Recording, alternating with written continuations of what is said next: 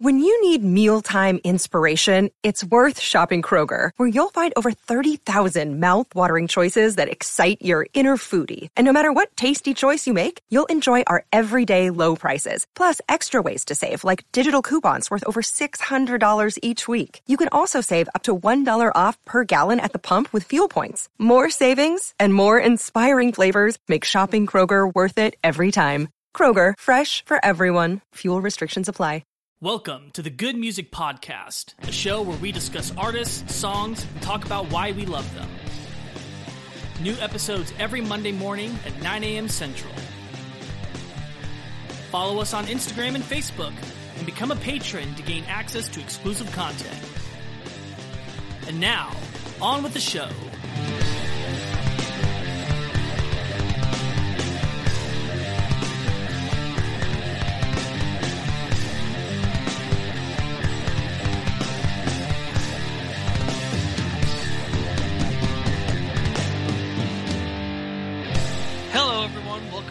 Another episode of the Good Music Podcast. I'm Lucas. I'm Grant.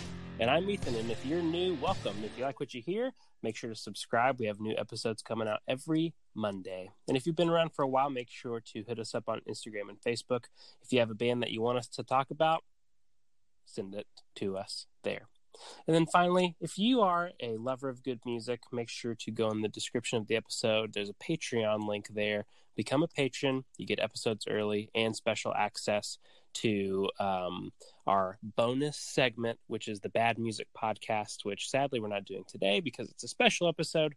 But normally we will look at the 6 worst songs from the artist that week, and we'll kind of, have a little fun.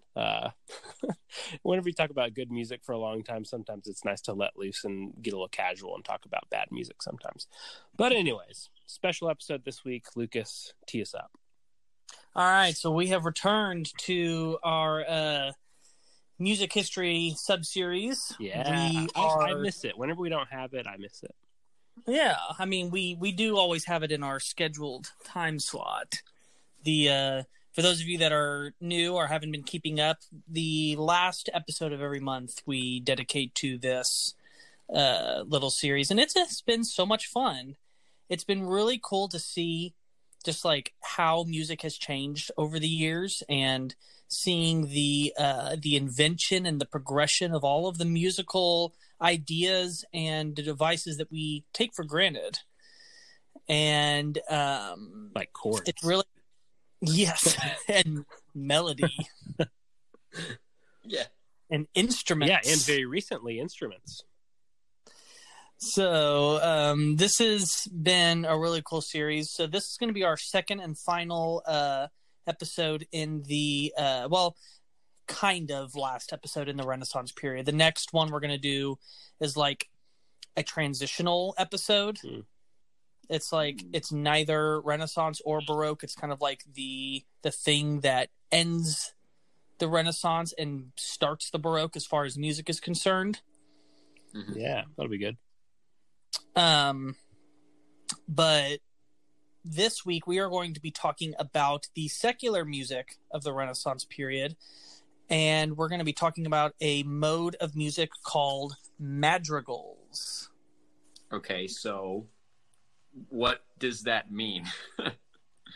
A madrigal is a vocal music composition. So this actually has no instruments.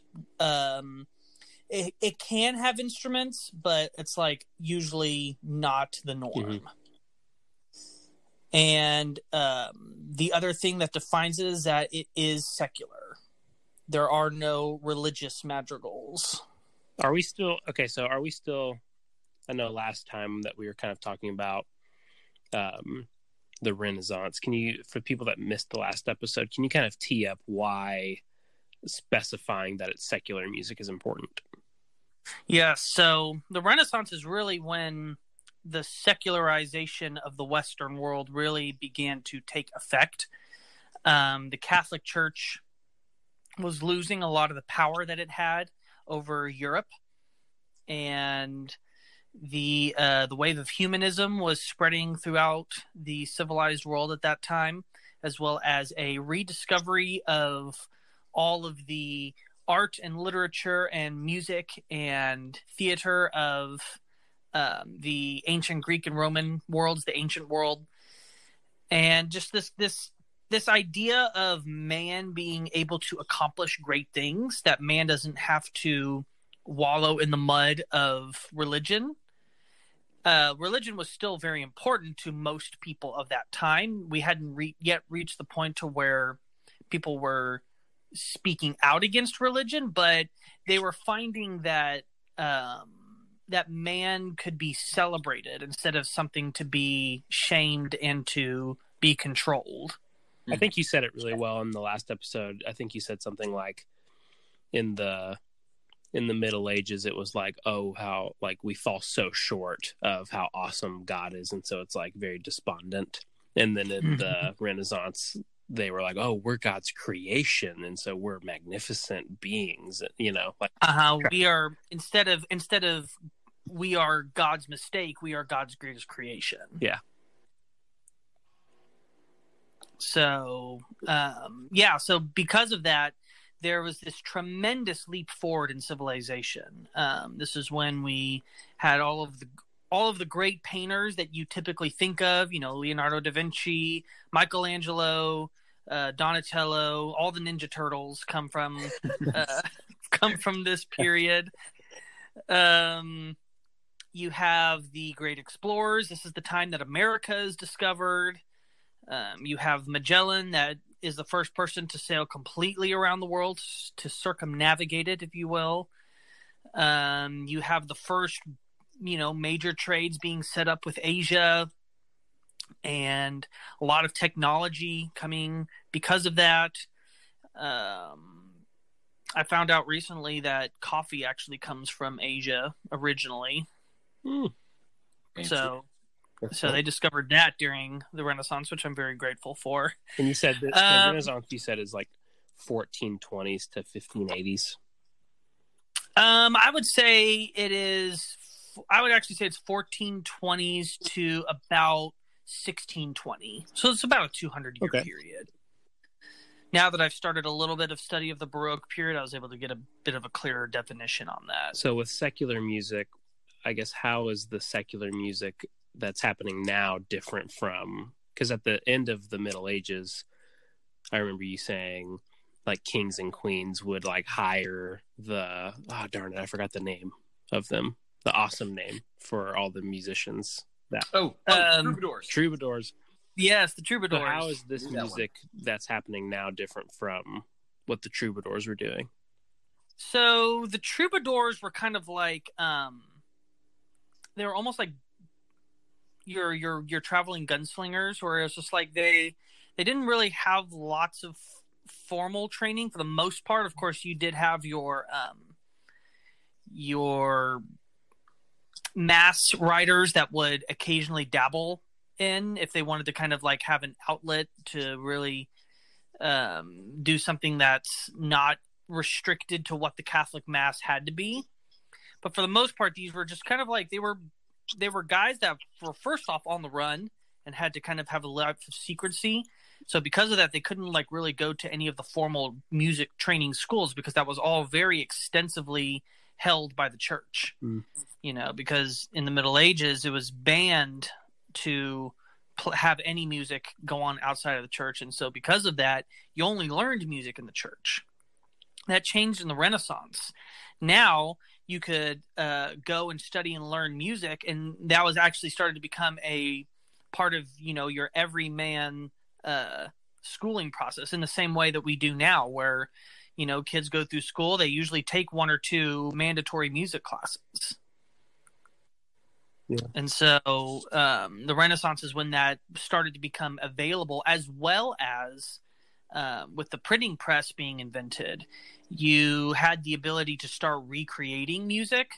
And so not only could the everyday person learn music, but they could also have access to music. They could practice in their own homes.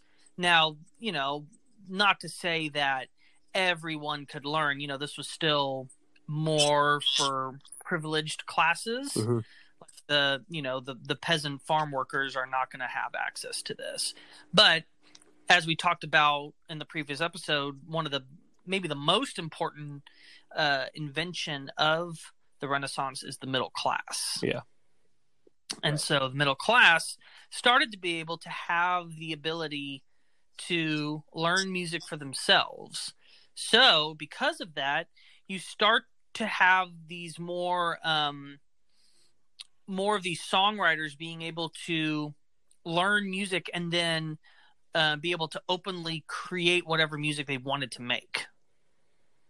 And so we have this larger range of expression in music, as well as, we do start to have what we call amateur or casual songwriters.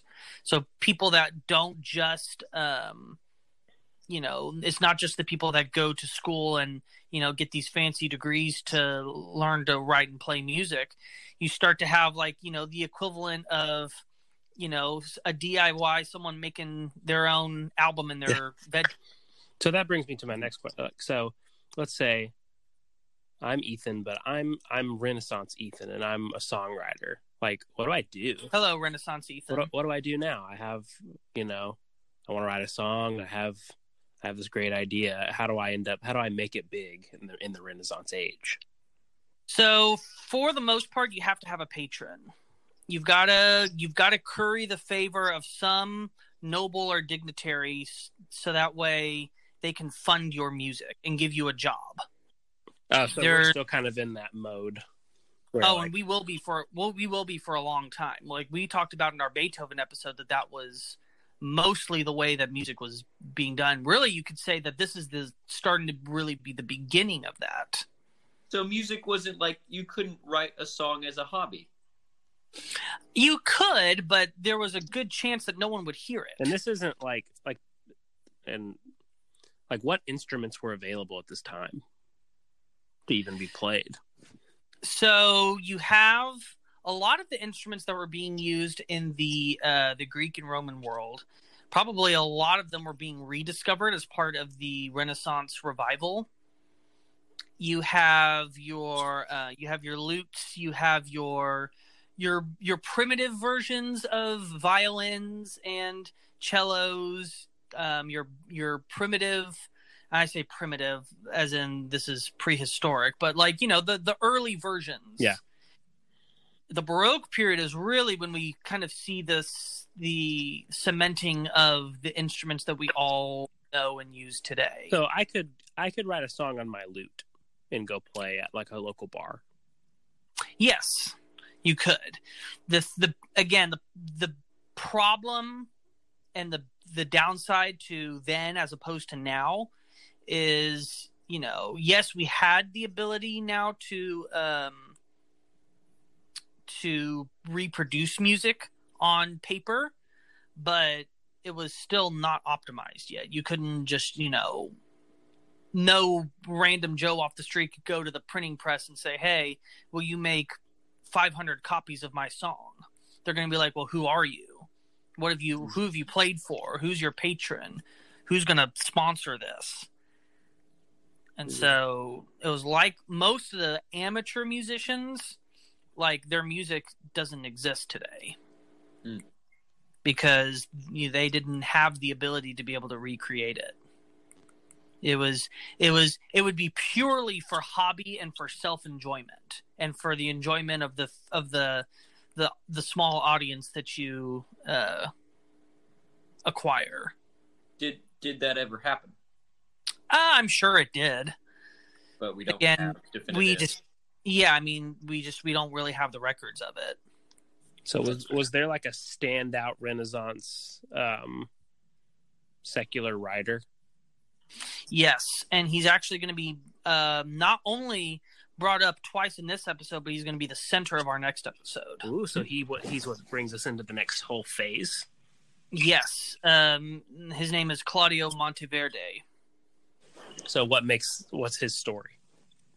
So Claudio Monteverde was born in the mid 1500s, and he started off as a church composer, as a lot of people did. Now, it was kind of like the church composer was kind of like your quick way to kind of gain notoriety. Yeah. Well, and it was still the main way that you could get taught, probably. Uh-huh. And so he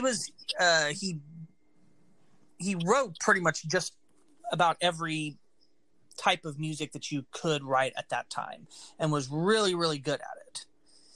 He is Italian, and he just started to produce songs. And the big break that he had was, and what is going to be the center of our next episode, is that he wrote the first opera. Wow. And it is the creation of that. Now, there's a little bit of a asterisk to that. It's not technically the first opera, but it's the first actually decent opera. Okay. There was an opera that came before it, but it's usually regarded as terrible and no one plays it. So someone had the vision, just lacked the execution. Yes, where Monteverdi came in and was just like, this is it. And that's what I'm actually in the middle of researching right now. And it's pretty freaking great. And I'm not someone that's like an opera snob, where I'm just like, oh, yeah, I know the finer points of opera. Blah, blah, blah. I'm pretty new to it. And I'm just like, man, this is like, you can tell that, stuff just got ramped up here. Mm-hmm. That it's no wonder that is the moment that kind of the Baroque period begins. The first truly all around great musical movement, where it's like we have these compositions that even the average listener that doesn't know much about music will recognize. I getcha. This is the Toccata and Fugue, Four Seasons, Yeah. Mm-hmm. Whereas where we are the now, Pachelbel's canon and right, and where we are now, I mean, even this, none of the songs from this point in music history are recognizable. No, I would say the only song at this point that in all of our music history episodes that anyone would have recognized would be Ave Maria. Well, and if you were a Catholic, maybe you would have known some of the Catholic Mass stuff. Yeah, but as far as just like your normal person that is not a music student, yeah, they're not going to go, oh, I've heard that before. Yeah, because even still, a lot of modern day Catholics don't have that kind of Catholic Mass. That's considered a little more old, even though it is done. It's definitely considered old school. Yes, this is the Hurrian hymn. I remember that being on the radio when I was 4 years old. Oh, yes, that great Terra Tantera. Yeah. But that's not to say that the music of this episode is really bad. I'm really excited to talk about it. I mean, we still have a lot more to talk about the era, but it's good to have, like, a very clear structure, whereas a lot of that ancient music that we went through, like, it was very stream of consciousness. Based on feel, man. You got to feel the music. Yeah. You got to get back to those actually. old school days where we just felt the music. Yeah, I guess. But here it feels more composed. It's very much, I'm glad that you pointed out that, this episode is of the same era as our previous episode, because it does, from my understanding, it sounds like it's progressing through history. Mm-hmm. Our set. And we can talk about that later, but you see this very quick sophistication with the writing through this short period of time. Yeah. And it gets to the point where it starts to become almost indistinguishable with musical ideas of today, which is really scary. Mm-hmm. Yeah, this this is kind of the first time this group of songs we're going to be looking at where you listen to it and you're just like this, like you feel like you can hear a lot of what is being done today. Yeah. Like they feel less like music compositions and more like songs. Yeah, they don't feel as dated.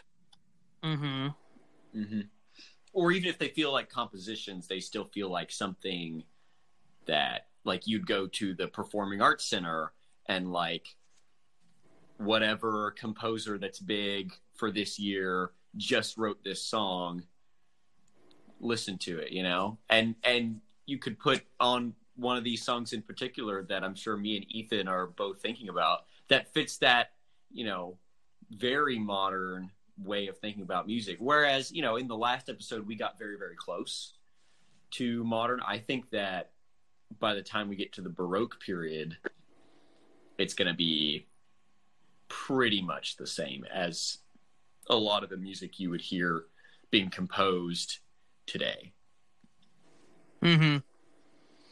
Yeah, and we have a very big moment in this where we're going to actually have some songs that are in English. Yes. There we go. Which is a big deal. So what is that about? Why not?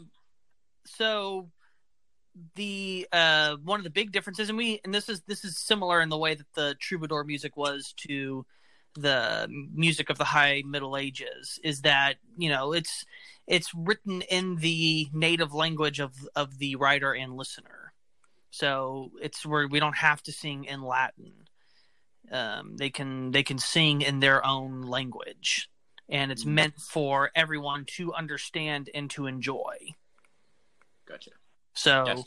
We just, at this point, we have some composers from England that are writing madrigals for English listeners.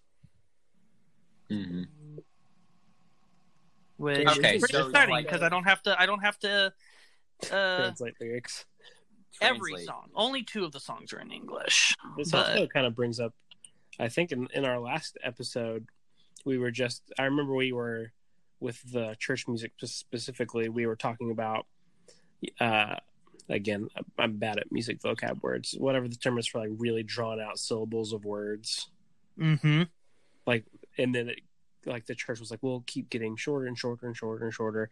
And then it seems like we're here in the Renaissance secular music, and it's like, I mean, even like lyrically, spacing wise, we're not like just taking years on, like, you know what I'm saying?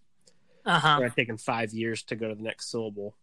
Yeah, those melismas are not as long as they used to be. They still exist, though. But I feel like they exist not very much differently than they would exist now, you know? Yeah, that's true. It is weird to hear them in English now, though. Yeah, it took me off guard, especially the first song. I was just like, "Oh, this is happening. We're here. Yeah, we did it, guys. We learned English. We're on the map. English was just created. We're on the map." So, but yeah, that was an interesting development. And I guess, you know, it's not that the church is mandating that these songs be composed, and so it's not mandated that they're in Latin, which is great because now people can have songs that they can actually understand.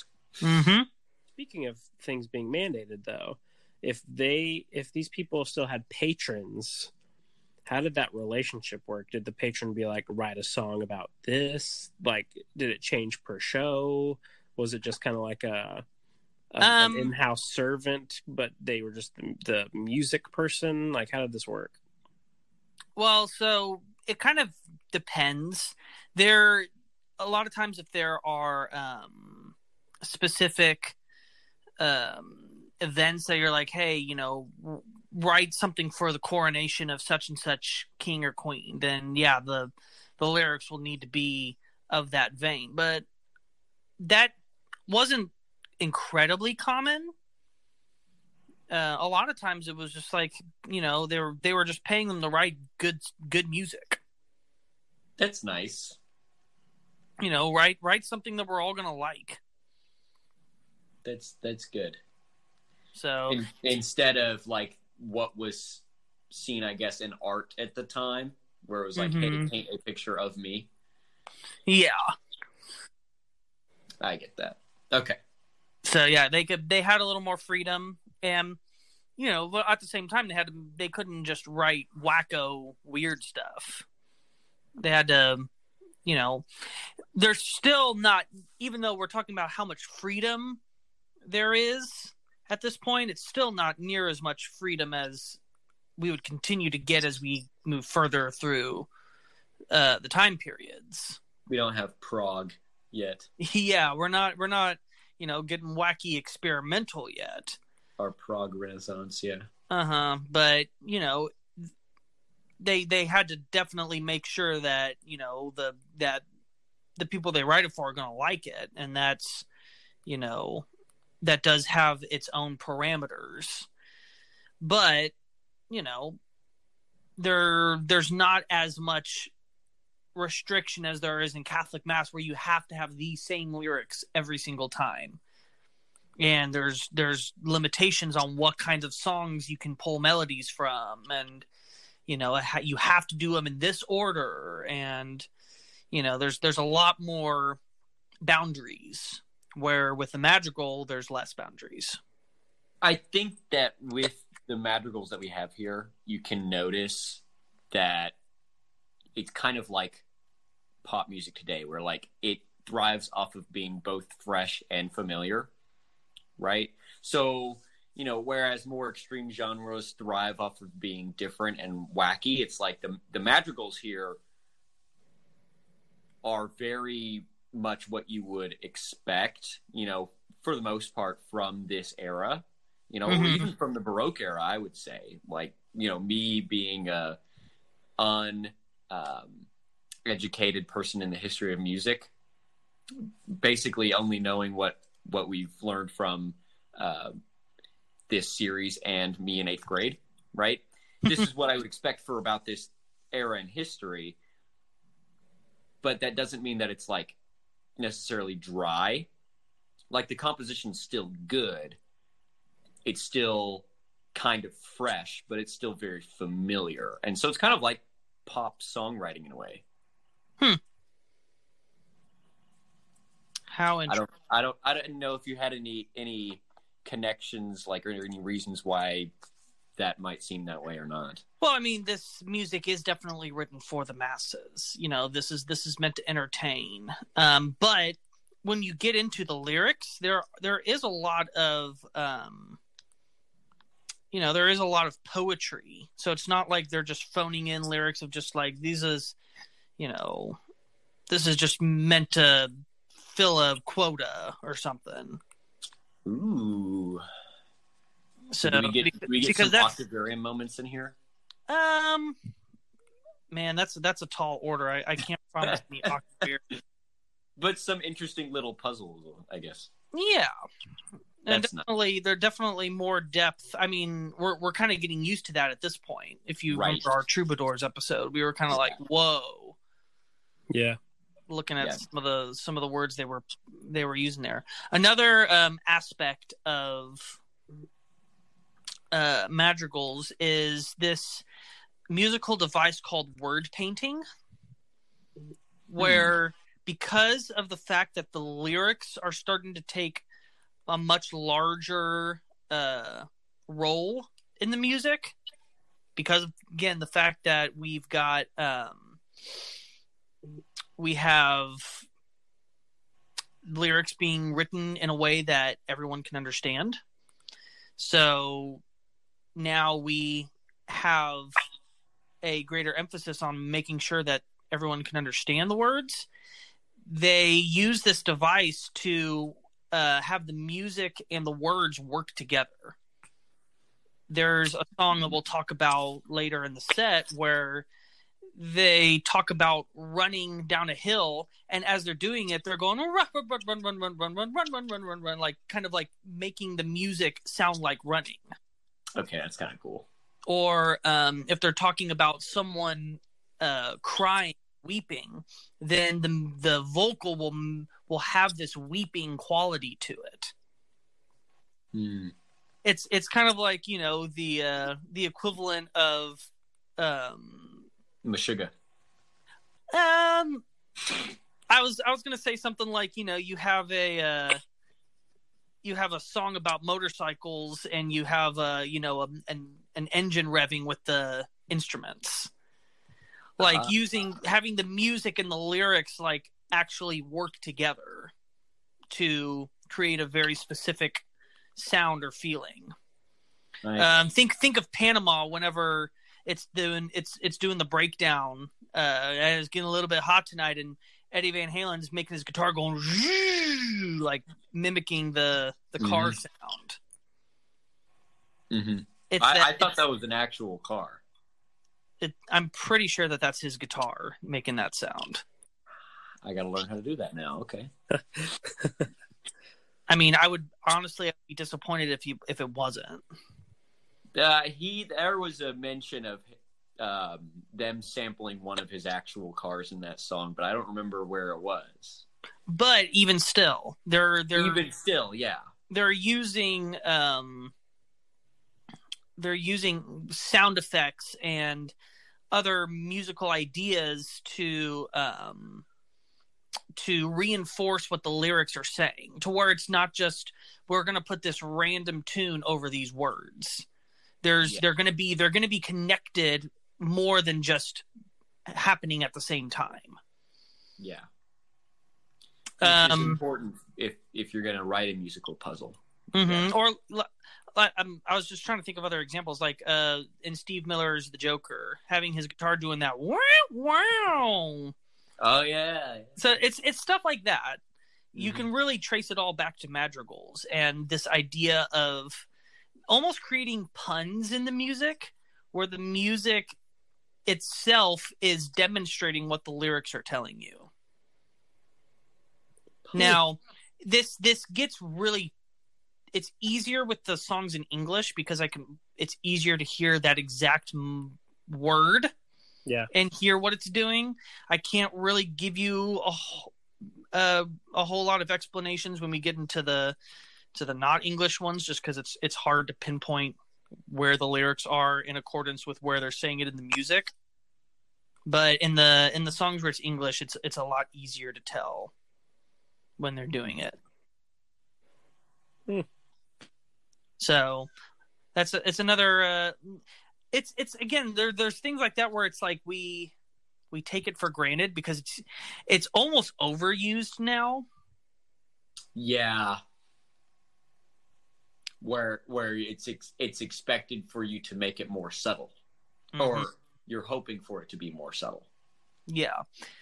It definitely feels in these songs like they've just had this new idea and they're really excited about it. Mm-hmm. So, yeah, that's another thing to thank madrigals for. Interesting. So to clarify, madrigals are secular a cappella music. Yes. Just period, or like, is there anything else that is? They're usually not ever performed by a lone vocalist. It's usually a group. So what distinguishes that from like a choral performance today? Because there's usually not more than 6. So like, would a barbershop quartet be performing a madrigal? Yeah, you could say so. Wait, really? Yeah. That's probably where that tradition comes from. So, okay. I thought it was like there were more parameters, but I guess it's like this is like a type of music now that will forever exist. Yeah, I mean, obviously people don't call it madrigals anymore. Right. But you can absolutely stem, that style of music back to here. Wow. But yeah, it is different from, say, like a 50-person choir. They cannot perform madrigals because that's too many voices. Oh, but the blend. Oh, I'm not saying it's not good. It's just not a madrigal. Yeah, I know what you mean. Don't worry. We will deal with those massive choirs when we get to the Baroque period. When we talk about Handel.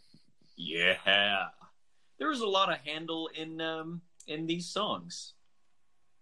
Yeah, I'm sure that they were very inspirational to him. Yes, well, being of the same or adjacent time periods, it makes sense. As well as the same country. Handel was English. Well, I mean, he lived most of his life in England. He was born, I think, in Germany, but pretty much is English. The things you learn on the Good Music Podcast. Yep, English was his main language, and so all of his choral works are in English, and it's why it's his piece is used at every king and queen coronation. Gotcha. Well, that would make sense as to why Hallelujah is in English. Yep. I just always thought it was translated. Nope. That is the some reason I thought it was made in. But oh well. The things you learn, man. All right. I don't think I have any more pesky questions. Same. I'm ready for the songs. All right. So we're going to take a small break. When we come back, we're going to talk about the 6 songs that we have picked for this episode. So stay tuned. We'll be right back.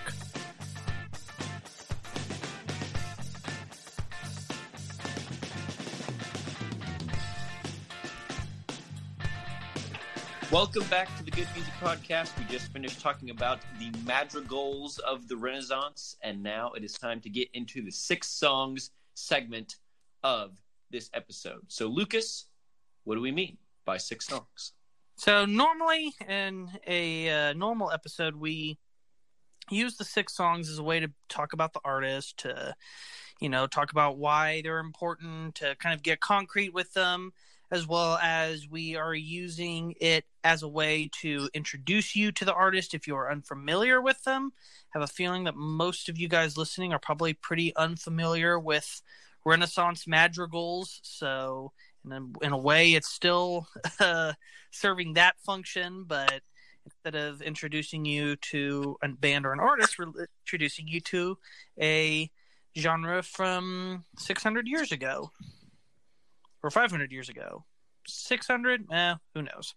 600 to 400. So, not only am I picking the songs to represent the genre, but I'm also sequencing them and putting them in a order that is going to give them an emotional flow, to have the songs transition well off of each other, and eventually when you get to the end you have hopefully a cathartic experience. So the way that you can go listen to these songs is there's a link in the description of the episode that will take you to a Spotify playlist that has not just the songs from this episode, oh no, so much more, all the songs from our previous episodes as well. So make sure that you go check it out. Please do not listen to this entire episode and not listen to the songs. That would be so sad. You'd be missing out on so much. Yes, indeed. Okay. So I think we'll go ahead and get right into it with probably the most upbeat song we have had in this series so far. Yes. And that is My Bonnie Lass She Smileth. Well, it does have smile in the name, so there's that. Yeah, and, yeah. It would be weird if this was a ballad.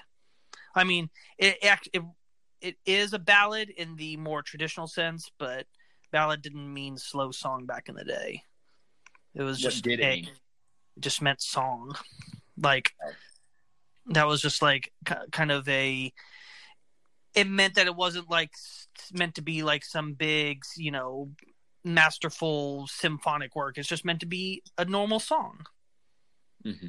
So ballad is a song. I think it's a great way of, like, I don't mean to diss on this song, but I think this is a great way of describing it. It's very baseline for what you'd expect of the period. Uh-huh. Right. It's very nice. It's normal. It stays in major.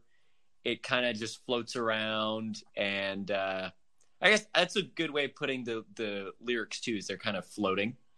They're kind of bouncy. Mm-hmm. So, is this one of those songs where it's kind of puns with the music and the lyrics? I think it's it's the idea of, because I mean, again, we're not really. If you look backwards, it's like, again, we kind of take this for granted to have a song that has happy lyrics, have happy sounding music. Mm-hmm. I mean, if we look at our Gregorian chants and even our ancient music, we had all these songs that, like, the lyrics and the music did not really match up. Mm-hmm. The moods didn't necessarily mix. Mm-hmm. So it's I don't believe that there's any overt ones. It's really our next song where we get to have a lot of the really fancy word painting. Right. So I think in this, though, we have this mood and this feeling that we haven't had before in this series, where it's just like, and I thought that it would be a shock to you guys to turn on the first song and then all of a sudden just hear English words. Yes, it was. It kind of did throw me for a loop. I was expecting everything to be in Latin again. Yeah, or some other language, like or French or German, but we got English. Mm-hmm. It's still very like a proper English. I don't talk like, or they don't talk like the rootin' tootin' American way or whatever. But it's English. Like, you can understand what they're saying. It must have been really easy to write lyrics back then, because whenever you end all your words with like smileth, looketh. With very, very low hanging fruit for rhymes back then. Yeah. Brutal. You would have been a great critic back then. Be like, why? Ooh, rhyming smileth and beguileth. Very original. Well, smile and beguile. You could, smile and beguile. It was great. Yeah, so why not smileth and beguileth? It's just so I get you with smile and delight. Those things don't fit. But smileth and delighteth, there you go. You got a madrigal on your hands. Mm-hmm. So this song was written by a man named Thomas Morley in 1595. What do we know about him? He is an English composer, obviously, hence the English words. He attended what was called the English Madrigal School. So he actually got to have a formal musical education, specifically in writing madrigals, and as well as, like, whenever people talk about schools back then, it also means that's the place where all of the music is being written.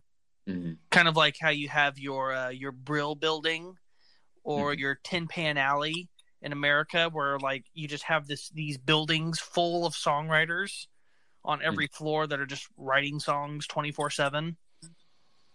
Mm-hmm. And so he was a part of that school, and he was considered to be the foremost English composer of his time. Ooh. So, but I would say still English was not on the forefront of a lot of art at that time. Mm-hmm. Everything was definitely more centered around France and Italy. Although, again, you had Shakespeare going on during this time, so you can't say that they had nothing. But, when people were doing stuff in England, it wasn't like changing the world yet. Mm-hmm. It's not. They weren't doing Beatles level stuff. Mm-hmm. So, but for being the foremost in your country, that's still, no small accomplishment. That's true. I mean, have we ever gotten to be able to say that we're the best in our country at something individually? Yeah. Well, you could just declare your own country and just be like, hey. Oh, so simple, huh? Well, there's such thing as a micronation. Whatever you say. I'm saying it's possible. There are many nations around this time. Prussia hadn't taken over most of Germany, so there were a lot of best in their countries at this time that probably weren't that good. But the best in England, right? England was still unified for the most part, right? So being the best in England is still nothing to scoff at. No. So we have this interesting little vocal refrain here. These fa la la la las. I mean, obviously, whenever you hear fa la las, you think of Deck the Halls, right? And I don't know if this song served as the lyrical inspiration to Deck the Halls and its famous fa la la refrain, but it's definitely impossible to not consider it. It did come first. It did come first. And even just the overall feel of this song, it has a very Christmassy vibe to it. Ooh, you're right. It feels very carol-y. Yeah. Like you turn on the Music Choice Christmas channel and this would be on. Or those pesky people that knock on your door and just start singing. We don't get those people. Yeah, that's never happened to me. Well, I'm not saying it's happened to me either, but it has happened to people. I feel like that's like an OG Christmas movie stereotype that no one can relate to. But everybody knows. It's like, oh yeah, those I hate carolers. Yeah, like, I mean, nobody is. Like, I've never caroled. I mean, I guess Dry Gulch sometimes had carolers. Oh, Dry Gulch did have carolers. It's nostalgia. Well, Dry Gulch really doesn't count. That's not a real place. True. You're right. Not anymore. It's not a real place. It was its own micro country. Yeah, I bet there was a greatest composer of Dry Gulch too. There was. Yeah, it was. It was on the move. It was me and Lucas. We were the greatest composers of Dry Gulch. Probably. Man, in all seriousness. I'm curious what. I mean, it seems pretty obvious, but can we do some lyrical analysis on My Bonnie Lass She Smileth? This is one of the ones where from what I can tell, it's pretty straightforward. I mean, about 80% of your lyrics are fa la la la la's. Yep. This is kind of one of those songs where it's like you definitely feel like the melody is the foremost component. Mm-hmm. It's kind of like, you've got your simple words and your fa la la's, and it's like there's a great deal of work done into the vocal melody, like the way that it bounces around. It's like you can tell that that's kind of where the portion of the work went into in composing this song. So I don't think there's really a whole lot we can divine from the lyrics on this one, but that'll be an exception to this episode. So as far as we know, it's just a person is like, oh, whenever, the girl that I love smiles, I just get really happy. Yeah. Right. That's fine. One of the continuing themes that I like, and I think we've seen this before, is the flat 5 accidental. And in this context, it makes it sound almost anthemic, right? A lot of national anthems, especially the United States national anthem, uses the flat 5 to kind of put you in a Lydian mode, kind of like a hopeful sort of like reverence. But at this at this tempo, it sounds very like, because it's during the fa la la la la, so it sounds very playful, very innocent. It's because they go to that major 2. True. So they can go to that flat 5 accidental. True. So they can do the flat 5 accidental in a way that we don't see it today. Today, the flat 5 accidental is used in like metal contexts. You know, for example, Black Sabbath, right? You got some blues flat 5s. Well, Blues that's not as common in modern music. Like even some like rap will use the flat 5 in a very sinister manner. Yeah, I've heard it done. So, but yeah, it's just that's an interesting thing that I'm looking forward to seeing where that change is, and I wouldn't be surprised if it's very late in the 20th century. But even if there's some inkling of it beginning, that's something that I would be looking out for personally. That's my only little tidbit. That's my music theory tidbit of the episode. Well, okay, there's more in a later song, but we'll take a while to get there. I also like in this song, there's kind of a meter change. Ooh, you know? I know what you're talking about. Yep. Yeah, the bump. And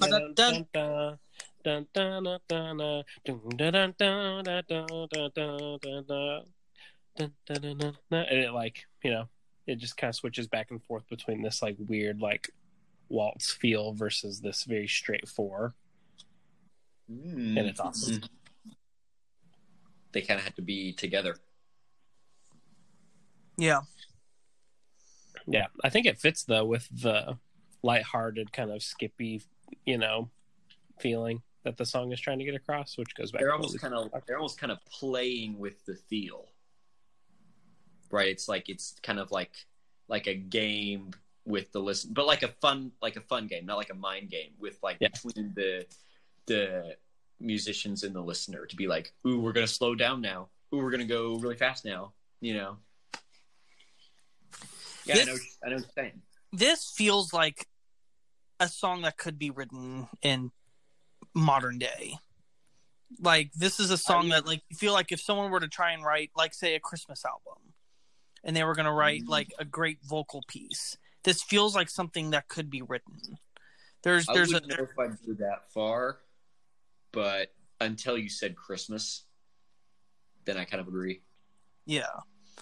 Like, there's this feels, this is starting to feel like a song, which we haven't really encountered yet. It doesn't feel like, because we've looked at a lot of these really huge, very lyrically and musically adventurous, like as far as like there's very linear structures to a lot of the songs that we hear in this sub-series, where it's like, you know, you don't return to verses and choruses. It's kind of like the music is constantly moving in one direction. And I think what's so interesting of getting to this point now is you have a song like this where it's like it has hooks. Remember, Ethan, we kept talking about, it's just like we don't know what the hook is. Yeah, it's hard to know it's almost like song. Yeah, you said it perfectly. Songs were very linear, you know, and now I feel like we're starting to see more song structure where it's like, oh, this is definitely, even if we haven't really gotten to like hardcore, very obvious verses and choruses, you know, it's like, oh, there's the singing part and then there's the fa la la part. And then it goes back to the singing part, and then it goes back to the fa la la part. And the meter change always comes in a predictable place. Yeah, it doesn't feel like it just. Yep. I mean, it surprised you the first time, but then the second time it comes exactly when you expect it to. Yeah, it's like whenever we were on our jazz episode, how jazz players are like A section, B section, C section. Like you could do that to this song. You could be like, if the na na na na na na was the A section, and then like the fa la la's was the B, and then the meter change was C. Or there's like another lyrical thing that's different than the A section, so maybe that's the C section. But you could like section out what parts are what and make sense of it. Mhm. Yeah. It's it also is like, this song is like something that I found myself humming, and I was humming it correctly. I remembered how this tune went, which Oh, is, again, That's the other nice thing, because in a lot of these past episodes, which probably a lot of the listeners are cracking up right now, but like I have to like kind of like really jog my memory to like rethink of what the song sounded like, or since I listen with the music in my ears like right now, I'd have to like go back and be like, oh yeah, that's the song that does the, you know. Right. This was on this most... After listening to it, I look up at My Bonnie Lass She Smileth, and I automatically know it's My Bonnie Lass She Smileth. It's like, great. Yeah, there we go. I found myself singing it like as I was doing chores or working. It's the most recognizable song from the list because it's in English, like, to us. you know? There's a lot of things working in its favor. Yeah, right. Definitely the easiest one to remember. But yeah, I think it's just a nice, simple, fun song. It sounds like Thomas knew what he was doing. It's like he was the first great pop songwriter. Yeah. So where does this sit on the Thomas Morley best song list? Oh, I'm not going there. Number one of one. Probably number one. Yeah. Number one of one. All right. Well, we'll go ahead and we can go through another Thomas. We'll go ahead and move on to our next song, which is... Actually, I am curious, Lucas. Before we move on, do you have like a mental ranking of your favorite and least favorite song out of the 6? Oh, I don't think I had thought my way through it. You don't have to say, because we normally, as all listeners know, it's like, what ranking is this out of everything? And I know you don't have time to go through and rank every single, you know, song from the Renaissance. Yeah, no thanks. That would probably actually kill. So like a 1 to 6, like a little 1 to 6. Man, I really liked this song. I think, just like I said, the fact that I could remember it so well, worked really well in its favor. Mm-hmm. I could sing along to it if I wanted to, and I did sometimes, and it was enjoyable. I know that there are other ones that you could say are more musically and lyrically rich. This was intentional to kind of put a very easy, approachable song at the beginning, you know, and then as we get in, we'll kind of start to get into more conceptually dense material. But I felt it was just like, this is very much more to just like go, boom, here it is. Here's a nice, enjoyable song. Whoop, there it is. That's right. Boom, shakalaka. So, but honest, from 1 to 6, where would you put it in the ranking? For objectively best song of the Renaissance. As far as objectively the best, putting you on the spot. You don't have time to think about it. I would say it's probably number 3. Ooh, I would have thought it was I would put it at number 2. But number 3, I see it. There's another song. Yeah. I'm not that nuanced in my madrigal appreciation. I can't put it on the list. All right, that brings us to the next song. As Vesta was from Latmos Hill Descending. This song, even though it is in English technically, is not as catchy as My Bonnie Lass She Smileth. No. It is not. But it is, the writing on it is more interesting. Yes, it's this is a retelling of a old Greek tale. It's talking about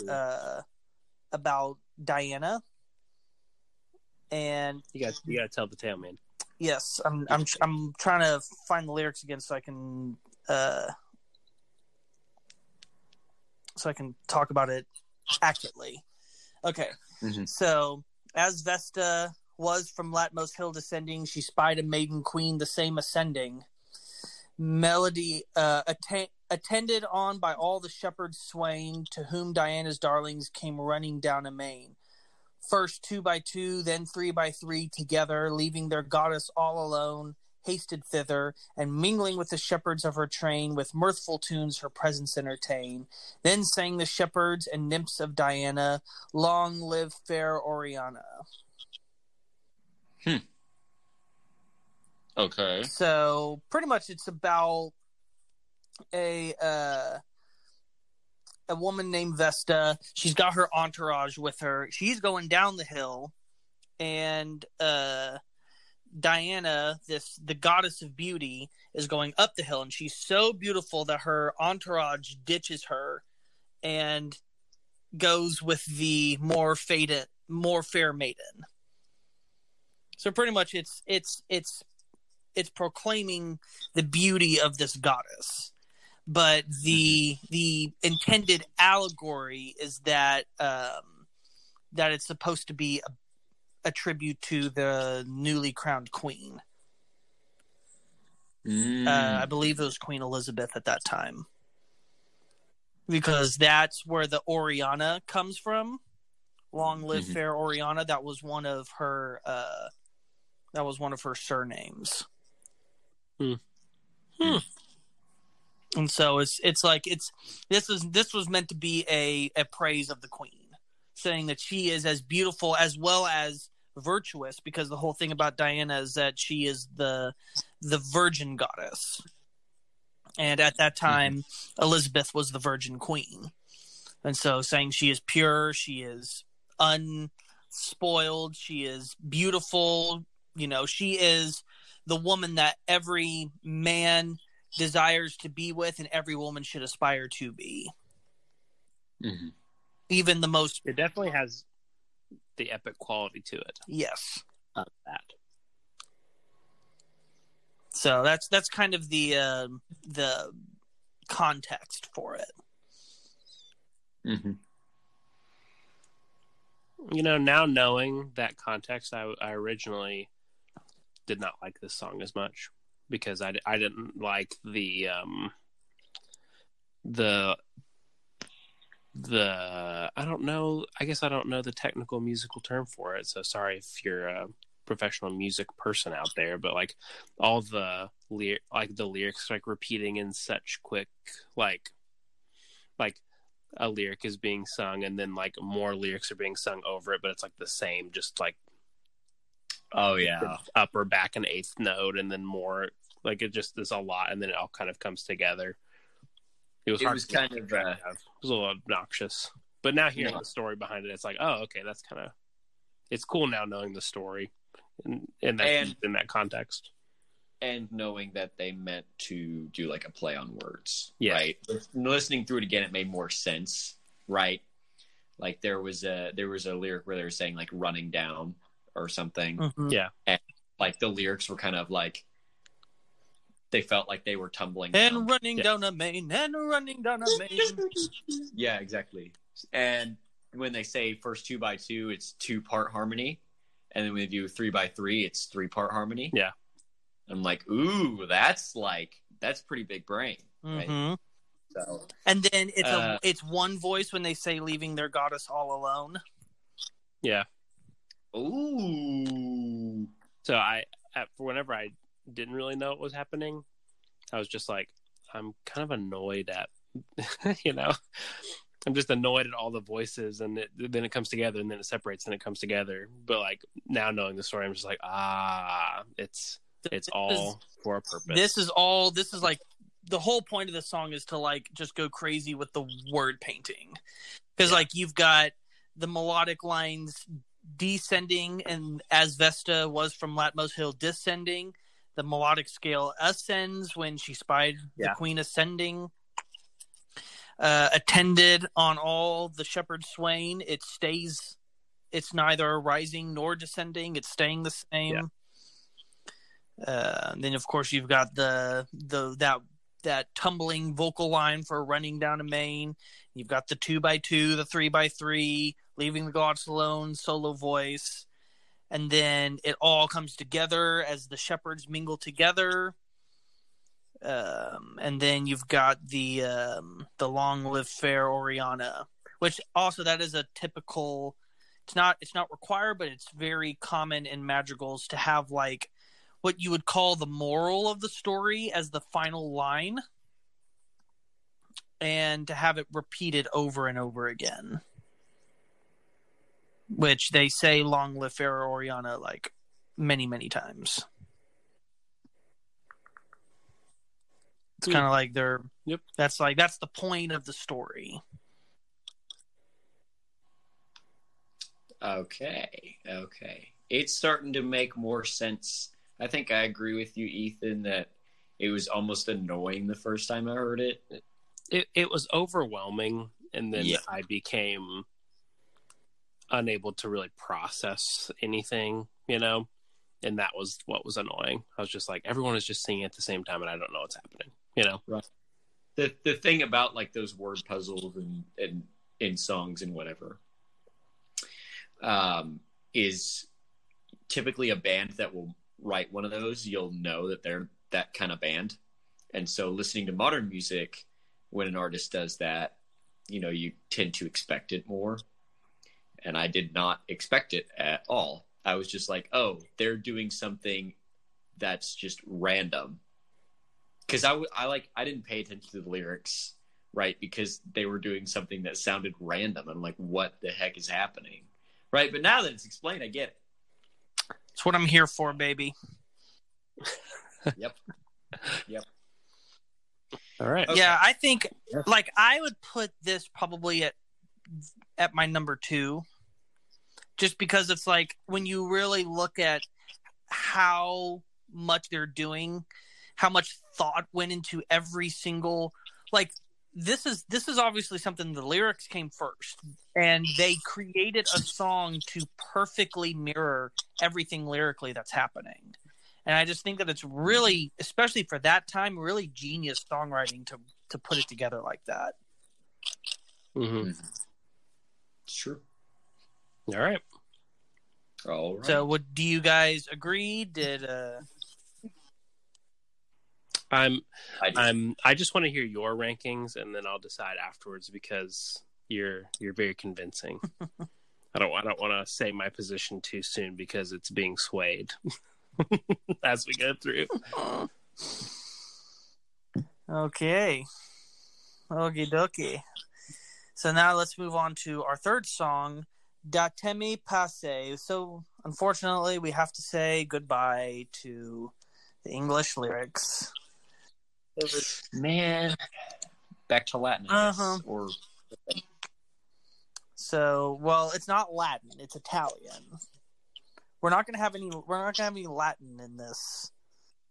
Ooh. So this song was written. The music was written by Cipriano De Rore, who is an Italian composer, but the lyrics actually come from one of the greatest writers of all time, Mr. Petrarch. If you remember him. Ooh, I do. He's the guy that came up with the term the Middle Ages and the Dark Ages. From 2 months ago, right? Yeah, we talked Troubadour episode, but we also briefly talked about him in the previous episode as well. He's kind of like one of those pre-Renaissance figures that as well as he was the one of his lyrics was used for one of our Troubadour songs, I believe, as well. Mm-hmm. Mm-hmm. So obviously, he is someone that lends to putting music to his words. The Datemi Passe translates to "Oh heart."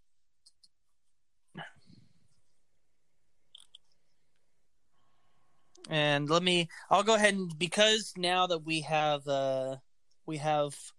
foreign lyrics, I'll go ahead and just real quick run through what this song is saying. Oh, harsh thoughts of mine, grant me peace. Is it not enough that love, fate, and death make war on me around and at the gates without me finding other battles within? And you, my heart, Are you still what you were, disloyal only to me, receiving wild company and forging alliances so quickly and so readily with my enemies? In you, love hides his secret messages.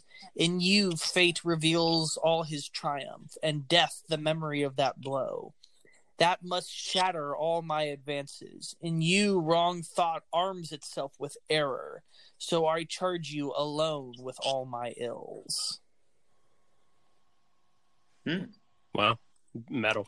That is okay. So he's That's just not saying, something that I'm gonna like read and go, wow, I should put that to music, but it makes sense to be a lyric. It makes sense to be a lyric. Can I get that on a plaque somewhere? It makes sense to put it on a plaque. I mean, Oh, silly. well, I am used to lyrics that are more like, kill the unbelievers. You know what I mean? So you'll have to forgive Naturally. when it talks about, how. Actually, I don't know, because now that I think about it, it's like a lot of modern music is very introspective, and especially like 90s music, right? Like a lot of that grunge stuff was very like, oh, woe is me, I've made bad decisions, or I have a drug addiction, or oh, I want to kill myself, right? Kind of music. Which can be more or less intellectual, right? Obviously, you can have some really just like total Nirvana type of, like Nirvana the band, right? Where it's just nonsensical. Or you could have like a total Nirvana, like actual Nirvana, like awesome lyrical moments, right? So I don't know. Maybe this is kind of very modern in a sense, that it's like looking inside of like what your own heart motivations are, and how maybe following your heart is not always the best, perhaps. Mm-hmm. And yet there's an awful amount of spite. Ooh. I mean, saying, everything that is wrong in my life, it's your fault. yeah, but it's his own heart, his own desire's fault, right? That's kind of what he's getting at. Well, I guess so. I guess, yeah, that actually probably is the more accurate translation. I think I looked at it a little too literally and thought that he was talking about a woman. But I guess, actually, as I look at it, I took that for granted. Yeah. Where's that lyrical analysis, man? Yeah, I thought he was talking directly about himself, about his own heart. Well, colored me pink. So it's why we're the Trinity, We're the Right. three amigos. I am not the be all end all of all knowledge. On this So- podcast, So it is a little bit self-deprecating and a little bit self-loathing, though, and also self-aware that he is angered and vexed by his own desires. It's like the never-ending conflict between my mind knows technically the right thing, but my heart will not allow me, and then you keep making that same mistake. Mm-hmm. I hate what I am, and I know what I should do, yet my body will not let me. Yeah, I know what to do, I just don't do it. Mm-hmm. Haven't we all been in a relationship like that at some point? Where our brain is telling us this is a really bad idea, but your heart like makes you go after it. Well, that's just something that happens in general, not even having to involve other people. Yeah. Right? I mean, if you want to talk about things like, addiction, right? Or, well, even extreme cases there, like your brain is telling you, right? Or just making any rash decision, whether it feels good or bad, or whether it pays off or not, right? Even you could say that music, right? In a lot of cases, there's no real logical reason why a song is good versus bad, like a melody is good versus bad. Like you can break it down mathematically, say these particular moments are good because of this reason, right? That's where music theory comes from. But ultimately, it's your heart that, like, I would say positively in this instance, is able to distinguish what good and bad music is. Yeah, that's a little. I mean, that happens from, all the time on this podcast. That's a little bit too far from the meaning of the song, but I just kind of rambled, and that's where I ended up. I will say this: the songwriting in this song, I guess the Timmy Pace probably, or is it Pace since it's Italian? I'm sure. I mean, my Kenny Pace Italian pronunciation is not it's not the best. Yeah. But there is a little bit of we start to get, I guess, further away from word painting, I feel, on this one. Yeah, this is I think much more meant to just be like you can tell that the lyrics were written pre-Renaissance. Mm-hmm. And I think that had a unintentional consequences to the music. Yeah, but still, it's very pleasant to listen to. Yeah, undoubtedly. It almost like the lyrics are almost kind of contradicting the nature of the music, because it does feel peaceful, and yet the whole song is about not having peace. Well, maybe it's like the peace of being unable to do anything. You know, like you may not be in the best of circumstances, but because there's nothing you can do to change it, you get peace from that. Which is the real thing, you know. Maybe. Where would you rank this one? Trying to read between the lines that aren't there. I would say that it's probably at my bottom. Really? It's the one that I felt like had the least amount of impact on me. Fair. But it's still a great piece. Yeah. I mean, we wouldn't feature it if it wasn't. Yeah. It's just the sixth. I don't know. Some of those ancient history episodes. I mean, it's worth listening to, right? But it's like, it's not, you know, it's not like, wow, what a wonderful piece. Yeah. But we're far from that, so. All right. Are you guys ready for the next one? I am so ready. Oh, man. Are you ready to hear me pronounce this? I am even more ready for that. Non si levava ancora l'alba novella. That was beautiful. All right. Yeah. Listen, I have to share in your pain at the beginning of the next. Oh, that's true. So I'm like listening to how you're pronouncing it, and I'm just like, yeah, taking notes. I'm just going to call it non-C. Non si levava ancora l'alba novella. This is the first of our two songs in this episode by Mr. Monteverde. Ooh. And so before he really started to get into other forms like opera, he was really like the most prolific madrigal writer of his time. Mm-hmm. He wrote over 100 of them. Wow. Which is no small feat. Like, he was constantly publishing books of madrigals. So this was actually one of his earlier madrigals, because I wanted to have an early Monteverde madrigal and a late Monteverde madrigal. This kind of shows him more in the early stage of writing them. So we'll have to do a little compare and contrast when we get to the other one. Mm-hmm. So real quick, I'll run through the English translation. Yep. Dawn had not yet risen, nor had birds stretched their wings to the new sun. By the way, if you notice, pretty much every single song is just the first line of the song. Yep. Yeah.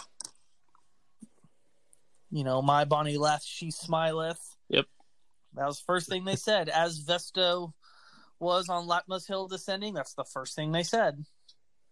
So they're, you know, we don't have this super creative, like, you know, I'm going to name this song Octavarium because it's got all these hidden meaning. If that had been written back in the day, that song would have been called I Never Wanted to Become Someone Like Him. Mm-hmm. Which is still a cool name. Yeah, but doesn't quite commit the same power as Octavarium. So that's what non si lavava ancora l'alba novella means. Dawn had not yet risen. Nor had birds stretched their wings to the new sun, but the loving star was still alight. When the two fair and graceful lovers, whom a merry night had joined together, and as many twists and turns as an acanthus, were separated by the new light, sweet cries and the final embraces, mixed with kisses and sighs, 1,000 burning thoughts, 1,000 yearnings, 1,000 unfulfilled desires, did find each loving soul in the other's beautiful eyes. And one said, sighing with languid words, "Goodbye, my soul." And the other answered, "My life, goodbye. Goodbye, no stay." And they would not leave before the new sun. And before dawn, which rose in the sky, each saw the most beautiful roses pale on loving lips, and eyes shimmer like small flames. And their parting was that of souls which are cut up and uprooted. Goodbye, for I leave and die, sweet languor and melancholic departure. Wow. That was pretty good. Yeah. There's Wow. a reason why he was the master of this time period. Did he write those lyrics? Yes, he did. Epic. Wow. It's good music and good lyrics. Mm-hmm. Obviously, can't understand the lyrics as they're being sung, but that kind of sets it at another level. Wow. I can see why Datemi Pace was at the bottom for you. I don't have to pronounce it correctly because I'm not announcing it, you know? Datemi Pace. Datemi Pace. Yeah. And this is a step above from the previous three songs. Yes. As in, it's not... I remember we talked about last episode about dynamics and how, especially that last song of that previous episode, there was just so much play with dynamics, and it was very emotionally conductive, right? Mm-hmm. Such is the case with this song. Right, there's a level of sophistication that's just much higher than the previous three, and it's not necessarily that, you know, keys are changed in this dramatic manner. It's not the level of drama that you'd see from something of like the Romantic era, but it's dramatic, and there's kind of an emotion being carried, I guess, that it's like there's ups and downs. There's like a roller coaster. It's not like my bonny lass, she smileth like all the time, right? And it's not just like fa la la la all the time, right? There's ups and downs, and reflecting in the lyrics, right? I would assume, you know, would play off of each other, and that is something that is really nice to hear that you don't hear in a lot of modern music, right? A lot of modern music is mixed to be, you know, kind of like loud for the chorus and quiet for the verse. Doesn't really matter what the emotion is, right? And so when you hear that in modern music, it's like we pay attention. And so hearing it in this Renaissance music, of course, we're going to pay attention there. So, yeah, I think, am I correct in the assumption that we're moving forward in history through this set? No, we Okay. actually are not. I didn't construct it in that sense. Okay, because it does sound like that because it gets more and more well constructed. I'd say by the time we get to the end. Yeah, I would say that that was more intentional of just like kind of, you know, I wanted to have a good even balance of some easy, I guess you could say your pop madrigals and your artistic madrigals. Mm-hmm. Like this is one where it's like he was really wanting to tell a great poetic story. And this song, it's not as easy to pick out the forms. Like my ear's not just picking up on, like there's melodies in there that I can pick up, but it's harder to tell. You know, you can't be like, oh, that's the A section, that's the B section. You know, it's a lot more difficult to structure. Yeah. Monteverde was a genius. I'm finding that out more and more, especially as I'm studying L'Orfeo, and of course we're going to hear it again. We still have more to examine from him, even in this episode. I would put this. I think I might change my ranking a little bit. I'm gonna. Obviously, Datami Pace is going to stay at the bottom, but I think I might push Asvesta to number backwards. 5. No, I would say My Bonnie, even though as good as I love it, the more I'm thinking about it, as good as these next songs are, Yep. I think that My Bonnie has to be 5th, 4th being. I would say, yeah, it's the best of the easy listening madrigals, and it's still really good. But yeah, you definitely do hit a new level with these songs. Right. That's when I think Da Temi Pace or Passe or Pace, right? That didn't, and also the fact that it's not in English, right? That kind of acted as an unintentional separator for me subconsciously. And thinking like, oh, we have our English madrigals, and now we have like a completely different side of music, you know, because especially these last 3 sound completely different from the first 2. And, you know, our third song is kind of just a what is happening, you know, comparatively, right? Yeah. But it kind of gets you in a different mindset. It does. And I think that if you don't try to compare every song to the first song, right? That was my problem, is I kept trying to compare every song to My Bonnie Lassie Smileth, and it just didn't work. I think if the listeners could heed one piece of advice, if you haven't listened to the set yet, is try to treat every song as its own piece, and don't try to compare them to each other, right? I mean, obviously, every episode there's a theme, and so you kind of subconsciously do that. But after going through these songs, you know, they start to set themselves apart as we talk about them. And I wish I would have originally set them apart in my head. Mm-hmm. So, but anyway, that doesn't mean that they're on wildly different sides, you know, these last 3, but you know, they are all their own piece. So what ranking are you giving to this first Monteverde? I think that it's number 3.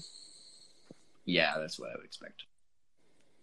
Because these next 2 are pretty amazing. Oh yeah. Oh yeah. Before we started recording, you guys said that there was a very obvious best song. Oh yeah. It's pretty obvious. And I definitely know that the next song, Lo Pardo e Non Più Dissi, is definitely the most interesting sounding song, the most unique sounding song in this set. It is okay. This is the one I heard it and I was just like, "Whoa, wait a minute! What is this composer like notable?" No, he is our amateur in this list. Amateur, yes, but he still had a patron. So no, not truly an amateur. Mm-mm. He was the patron. He was a prince. Oh, he kind of happens to have the funding to do it himself. Yeah, he had enough money that he could just do it himself. Giraffe money. Nice. Yes. Giraffe money. And that giraffe money. money. So this guy has the most interesting life story of all of our composers. Ooh. So this guy, Carlo Gesualdo, he caught his wife having an affair with the Duke of Andria and caught them in the act and killed them both right on the spot. Well, that is a response to It's metal. It's pretty metal. And yeah. didn't just kill them, but like reports say that their corpse were pretty horribly mutilated. Like it was a gruesome crime. And he suffered a lot of guilt and depression after that happened. Some even go as far to say that he might have become demon-possessed. And he ordered his servants to beat him daily. Mm-hmm. And it was during this time that he wrote this song. All right, so lyrics then. So that gives us a nice little background. I am leaving, I said, and no more, because pain deprived my heart of all life. Then Chloris burst out in tears and said amid sobbing, "Alas, thus here I stay in sorrow. Ah, may I never cease languishing in mourning lays. I was dead, but now I live, because my fallen spirit returned to life at such merciful words." And that's it. Wow. Wow. That's all I had to say. There's musically, and I don't know where this fits in lyrically, but there's like a very dark nature to it. Yeah, it's the chromaticism of it. Well, and then it's also just like those very low lows and the real minors and the moments of silence that kind of, it's almost like brooding. Like it's really, I think it's very interesting that the amateur came up with the weirdest sounding madrigal of his time. Oh, it's always the amateurs. It's always that he had the harebrained idea to like just do something whackball. It's always the artists early in their career that do something crazy because they don't know the rules of music quite yet, right? Mm-hmm. They don't know the rules of the music industry, right? And that's how when you get later into an artist's career, things start to stagnate, right? Yeah. And you can definitely hear his depression. You can hear that he is a tortured man that wrote this song. And I think also this is the song in the set where you can feel the most the actual struggle of the real life situations bleeding into the music. And really you could say that this is the first time in our music history series that someone's personal life has completely influence the way that the music sounds, not just what the lyrics say. This is an outlier because, like we said earlier, all the other composers had to have patrons, and they were commissioned to write good music, but they were also like, well, they can't just write whatever weird stuff that they want to. It still has to be listenable, you know? Mm-hmm. Mm-hmm. And this guy didn't have a patron. He was just a guy that could do whatever he wanted. And with no other filters attached, he was able to put this out. That's a good point. Yeah. He didn't have the pressure, you know? It didn't have to sell. Yeah, it didn't have to sell. That's a very good point. That's how you get a lot of very experimental music today in underground, you know, like metal scenes, you know, where it's like whether or not it's good, right? Most of the time it's pretty bad, but nobody has to listen to it. And a lot of the times people are writing music because, you know, they're wanting to hear music that doesn't exist somewhere else, right? There are some times when I go onto Spotify and I'm like, what am I going to listen to, you know, after I've listened to the music for the podcast, right? I'm like, I'll just clean out my ears with something I really want to listen to. And I'm trying to find music that, like, quite frankly, doesn't exist, right? And I think that that's a lot of, like, drive behind people writing music today. It's like it's so easy with things like GarageBand and free digital audio workstations and whatever for anyone really to write their own music. And I think that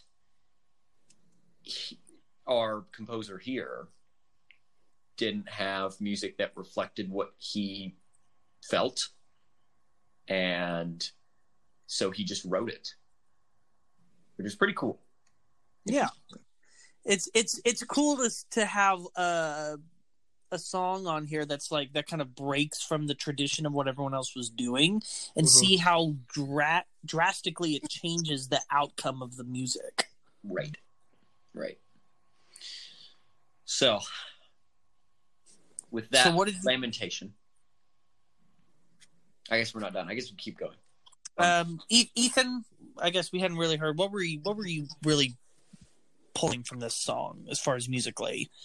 Did it strike you as really strange the same way it did us? It struck me in terms of because like it goes like really minor, and at the beginning it's not like, I guess initially I didn't feel the dark undertones throughout the whole song. I was just like, the beginning I was like, oh, this is kind of happy, I guess, and then it would like get really dark, and then it would get kind of sporadic, and then it was like over, you know what I'm saying? Like I was just like, I feel like mood swings of the song. Exactly. I was about to say it has a very mood swing, very bipolar, which again, if this is someone that had kind of gone insane, this kind of makes sense. And the lyrics, even from it goes from this incredible sadness to this great joy, but then what it is the lyrics cycle through each other several times, and so you're constantly going this happy, then it goes right back to the sad, then to the happy, and the sad is kind of like it can't make up its mind. And so that's mainly what I was picking up on. I don't think it initially, it didn't like shock me. I was just like, oh yeah, we get like a minor flavor, you know. I think it just shocked me. It was executed really well, though. Yeah. Oh, yeah. I think it's really well written. To me, it shocked me in the sense of like when you're listening to the other songs that come before it, and then all of a sudden this happens. It's kind of like, oh, one of these things is not like the others. Yeah. It takes an interesting turn. Yep. Where would you rank this one? Or do you want to save that for the after hours since we're between number 1 and 2? We'll save it for I guess not after hours, but for the final boss. Right. I'll save it because I'm very interested to talk about, or not interested, but excited to talk about our last song. Yes. I am too. Once again from Senor Monteverde. So this is his later career. Yes. Lamento di Ariana. And what makes this very unique is that this was actually not originally written as a madrigal. It was originally an excerpt from one of his operas. But that opera is lost. Oh, that's so sad. Mm-hmm. Now, it wasn't lost in his lifetime, but it was lost about a couple decades after he had passed away. And just the music just was never found. But he had decided it almost feels like it's a promotional tool, like releasing a single. He took one of the songs from the opera, converted it into a madrigal, and it became one of his most popular madrigals. It is like a single. Yeah. He reworked it, made it to where it fits in the definitive parameters of what a madrigal is, and that's what ended up surviving. It's the only record we have of that opera, except for what's called the libretto, which is the text of the opera. But that's the only music of the opera that still survives. So, because of the fact that it was originally written for a different medium, that automatically gives it a much different musical texture. Yeah. Much different. So I'm curious also if this is what you guys were saying, just like, oh man, this is the standout song. Yes. Yes, this is the standout song. Without a doubt.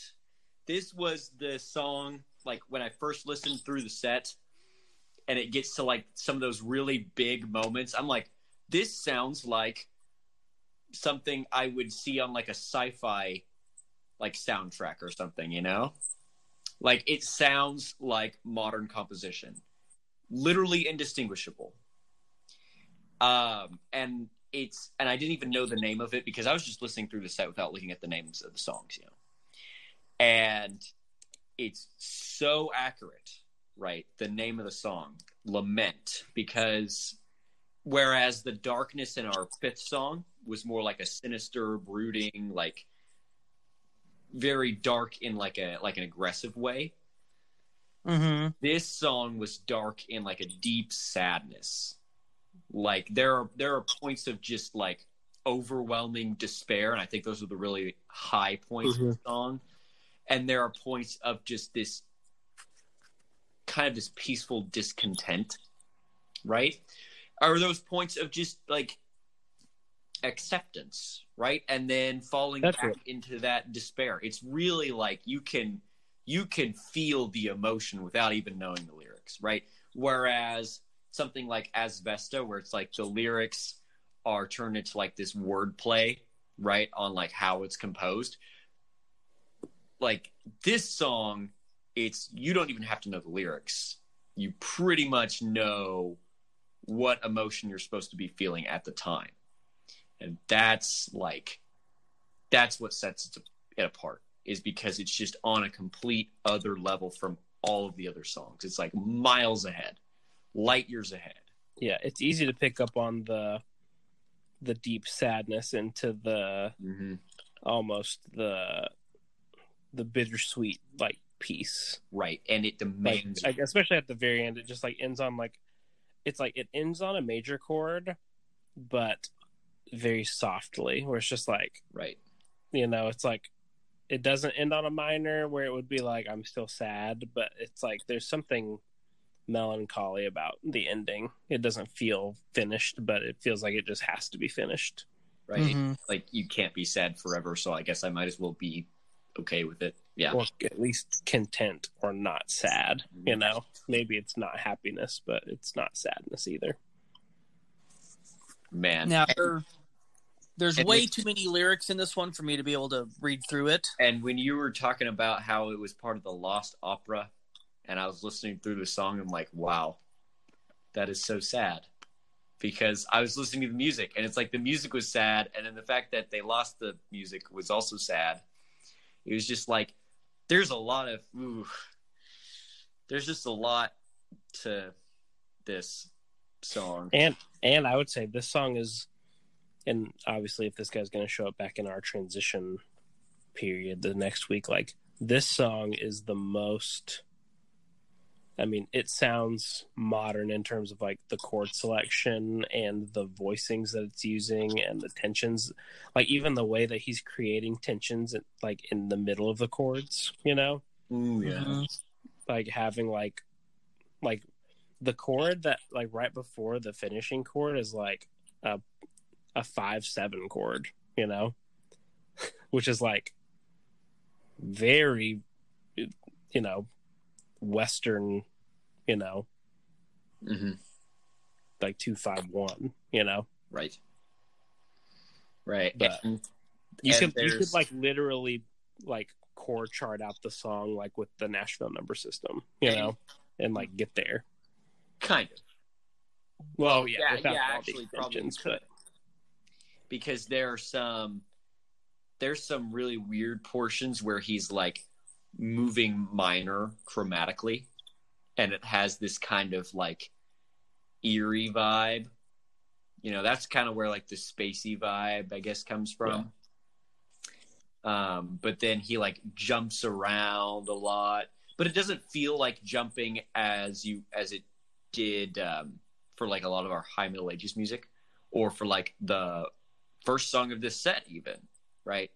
It feels very flowy, and I think that plays very well into the composition.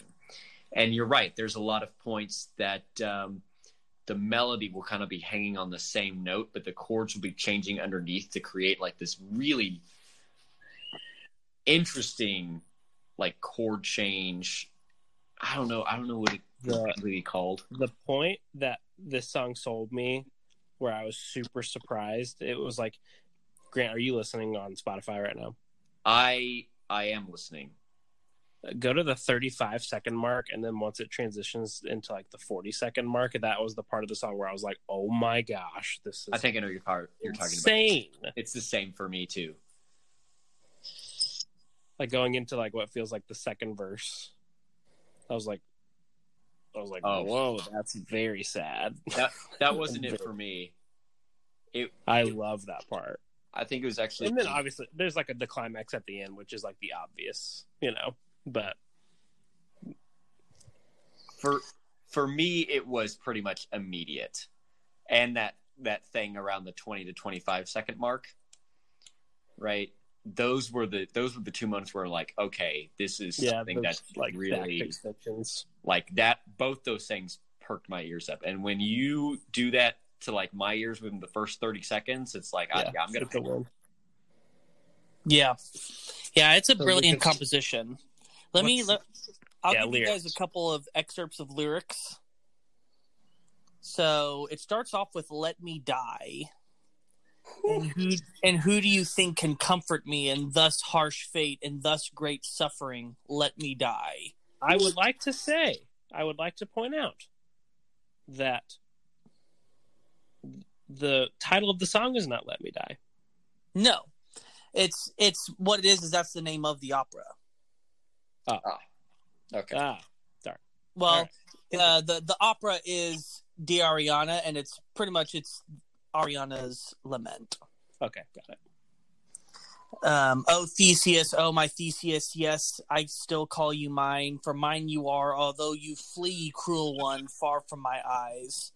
Ah, that you do not even reply. Ah, that you are deaf to my laments. Oh clouds, oh storms, oh winds, submerge him in those waves. What am I saying? Ah, what am I raving about? Wretched that I am, what am I asking? Wretched that I am, still I give place to a hope betrayed, and despite so much scorn, the fire of love is not put out. For that put out now death the unworthy flames. O mother, O father, O superb dwellings of the ancient kingdom, where my golden cradle stood. O servants, O faithful friends, ah, unjust fate. See where a cruel fortune has led me. See what pain has been given to me as a heritage for my love, my faith, and for his betraying me. That is the fate of one who loves too much and believes too much. Man. This just, We're actually getting into like fantastic songwriting here. Yeah, this is probably the first of the entire series where I just want to pick it apart because I want to make music just like this. That, oh man, that gives the same feelings. Well, and I want to know why. You know what I mean? Yeah, well, thank you, Mr. Monteverde, for preserving this piece. Man, could you imagine what this whole opera would have sounded like? I wish. That would have been great. Which, if it's So we get more Monteverde, right? yes, because we're gonna have a whole episode dedicated to him and in his opera next, not next episode, but next month when we get to the end of the month. Yeah, it gets a It's full gonna be episode. I've already got it for you guys on your little listening playlist. So you guys can go ahead and jump on that if you're all up and excited. Fancy smancy. Well, it's a taste of what's to come. Mm-hmm. Do you guys have anything else that you wanted to throw in there? I just really like that. It's hard. It's like, it's so much. It's so much that I fear that it's like a deep oil well where it's like if I make one crack of a question that it will spew like For 10 minutes. Yeah, I know. that it'll be an extended. I think the best thing anyone can listen to or anyone can do is just go listen to the song. It's very good. It's actually a very interesting. I like that it's at the end of the set. One, because the climax is really good, but I think that it tees up the transition period out of the Renaissance era very well. See, I didn't stop playing 4D chess. I can hear you can hear from even from My Body Lasts She Smileth, or from even from Lo Parto. It's like you can be like, oh, like this guy is not playing.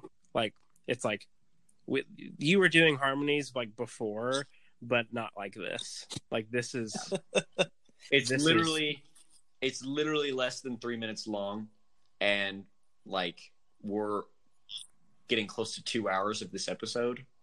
So anyone listening, like literally stop the episode right now if you haven't listened to the song and listen to it. I won't be mad. And that was my main problem actually was I was listening through all the set in order. I was like, okay, Middle Ages, this sounds pretty similar to the church stuff, Right. Not, it's a little bit different, but the harmonies, and there was definitely like a distinct way that they were doing harmonies that still wasn't modern, but it was harmony. Right. Because I didn't feel like they were doing harmonies in terms of chord structuring and in terms of like diatonic harmony. It was more like, let's try to make harmonies with two separate lines, And then, so I was listening through the set, and then I got to this, and in my brain, like the writing on this was just so much more sophisticated than the other was. It was hard to go back and listen to the other ones. No. and then like you go back to not that the other ones were bad. Yeah, it's just like the sophistication and the maturity and the understanding of, and it's probably maybe my Western ear, but it's like we don't have counter melodies, we don't have everything is just succinct and focused in on like what it's supposed to be focused in on. Like if you look at As Vesta, it's cool that there's multiple melodies going along and multiple things, and it's trying to it's a little bit kitschy in the way that it's trying to like word paint or whatever. Yep. But then you get to the Lament, and it's just like so focused. And so I'm excited for the next week. I guess all that to say that, Lucas, this was a great set. And you have my ear interested in the transition period. And I hate that you have made me interested in opera, because if this is the intro drug to opera, then I'm a little bit concerned for my future. Well, in a good way. Guess now I've got 2 people to go to operas with me after this. Yeah, if there's an opera that comes to town, we should totally go. Yeah. We should totally go. But only after next month, once I feel like I have a better understanding of the origin. Yes. All right. Well, we'll go ahead and end it there, or at least this segment. We'll, when we come back, we're going to talk about our final thoughts and wrap things up. So stay tuned. We'll be right back.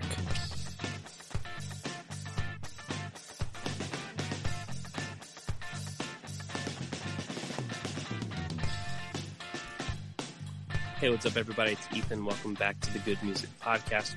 We just got done listening to the secular music of the Renaissance era and our 6-song set, which was, and forgive my pronunciation, any of you that are Italian speakers.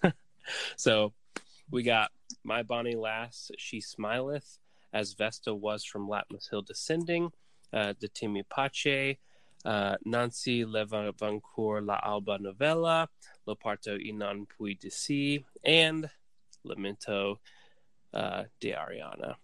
And so now we are on to our last segment of the night, which is Final Thoughts, which is now that we've listened through the set, now that hopefully you have listened through the set, we kind of just get to give our, before and after thoughts of, discussing songs and discussing lyrics always changes your opinion because you get more context. So, Grant, final thoughts, go.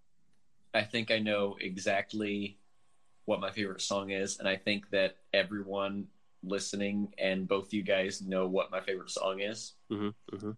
Yeah, it's definitely Lamento. Just because, man, it's so good to, and I thought we came a long way in the last episode, or in the episode before even, right? It's so good to have something that's so mathematically planned out. Every change in dynamic is countered by a change in chord structure or a change in meter slightly, mm-hmm. if anything, right? It's so good to hear every part of a piece of music play off of each other. That's something that we don't have in modern music, that, like I said, when it does occur, we pay attention, right? And man, it's just, even in this episode that wasn't even constructed historically, there's such a wide range of different types of music, and there's such different levels of sophistication of songwriting, and I am so excited to watch it get crazier and crazier and better and better. And Lucas did a little tease with the whole opera thing, but I think it's working in your favor, Lucas. My interest is piqued. I'm not necessarily going to go listen to the opera right now because, we have quite a few episodes between here and then. But man, it's just things are looking really good for humanity and music. I'll just say that. It's I think we're going to get to a level where music is just so good faster than I thought it would be. I thought it would take us till honestly, the 1900s before we got to a point where music was even when we started this series, I thought it would take us till then before music was even bearable for an entire set. But oh no. Not only was this set bearable, the songs, all of them, at the baseline were good compositions right? Some of them were planned out lyrically, right? Some of them were so poetic lyrically. And then some of them, like our last song, were just undeniably emotionally conductive. And it's very inspiring. And it's something that, and I can see why genres like neoclassical are a thing, because there's something here that should not be ignored. So anyway, that's not really a cohesive final thought. That was just kind of me rambling. Oh, that was I think great. It was so passionate. It was. But I think I'm just getting more excited and more excited with every History of Music episode that we have. I think that we also have I say an unfair advantage. I think previously I would have agreed with you that it's like, well, there's probably nothing like that good until like the 1800s or, something like that, And I think if we would have just jumped straight into the 18 and 1900s, then we probably would have still thought the same thing. I actually think that it's a huge advantage to us that we started from nothing. Yeah. And on a monthly basis, we're just looking and we're seeing where it's going, So we we're starting to appreciate things more. Like, I don't think going into this, I would have been like the De Timmy Pace and the Lament of Ariana. I think that I would have been able to tell you that Lament was better, but I wouldn't have been able to tell you why. We're now coming through all of these eras. I can tell you, like, oh, the De Timmy Pace, like, is using, like, kind of a first generation harmony, like it's using harmony in the context of just like multiple lines that are in the same key that sometimes just so happen to kind of line up, or that you can kind of predict where they'll line up or whatever, counter melody harmony. Then getting into opera, where it's like, no, this is like what we understand as harmony now. This is advanced, multi-layered, like the jump is. And obviously my favorite song is The Lament of Ariana as well. I think it's so extreme that I don't even think that it's fair that The Lament of Ariana is even on the list. It's such an outlier. It's just so it would be like comparing it would be like comparing the Dark Ages church music to the Renaissance church music, like it's just such a gigantic leap forward, which is insane that like it is in the same era. So of course it is valid that it's there.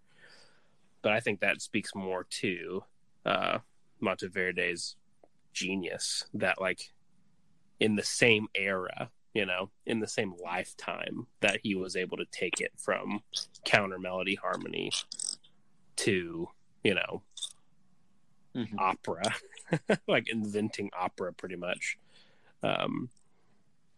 So yeah, I agree. I think every episode that we get closer to the modern era, we understand how we got to the modern era more, and being able to pick up on, when in history did the idea of operatic harmony or, chord extensions on purpose, now I can be like, oh, Monteverde invented chord extensions kind of, like informally, but he was the first to use them in a good context. And that's something that's really cool. But that's a less passionate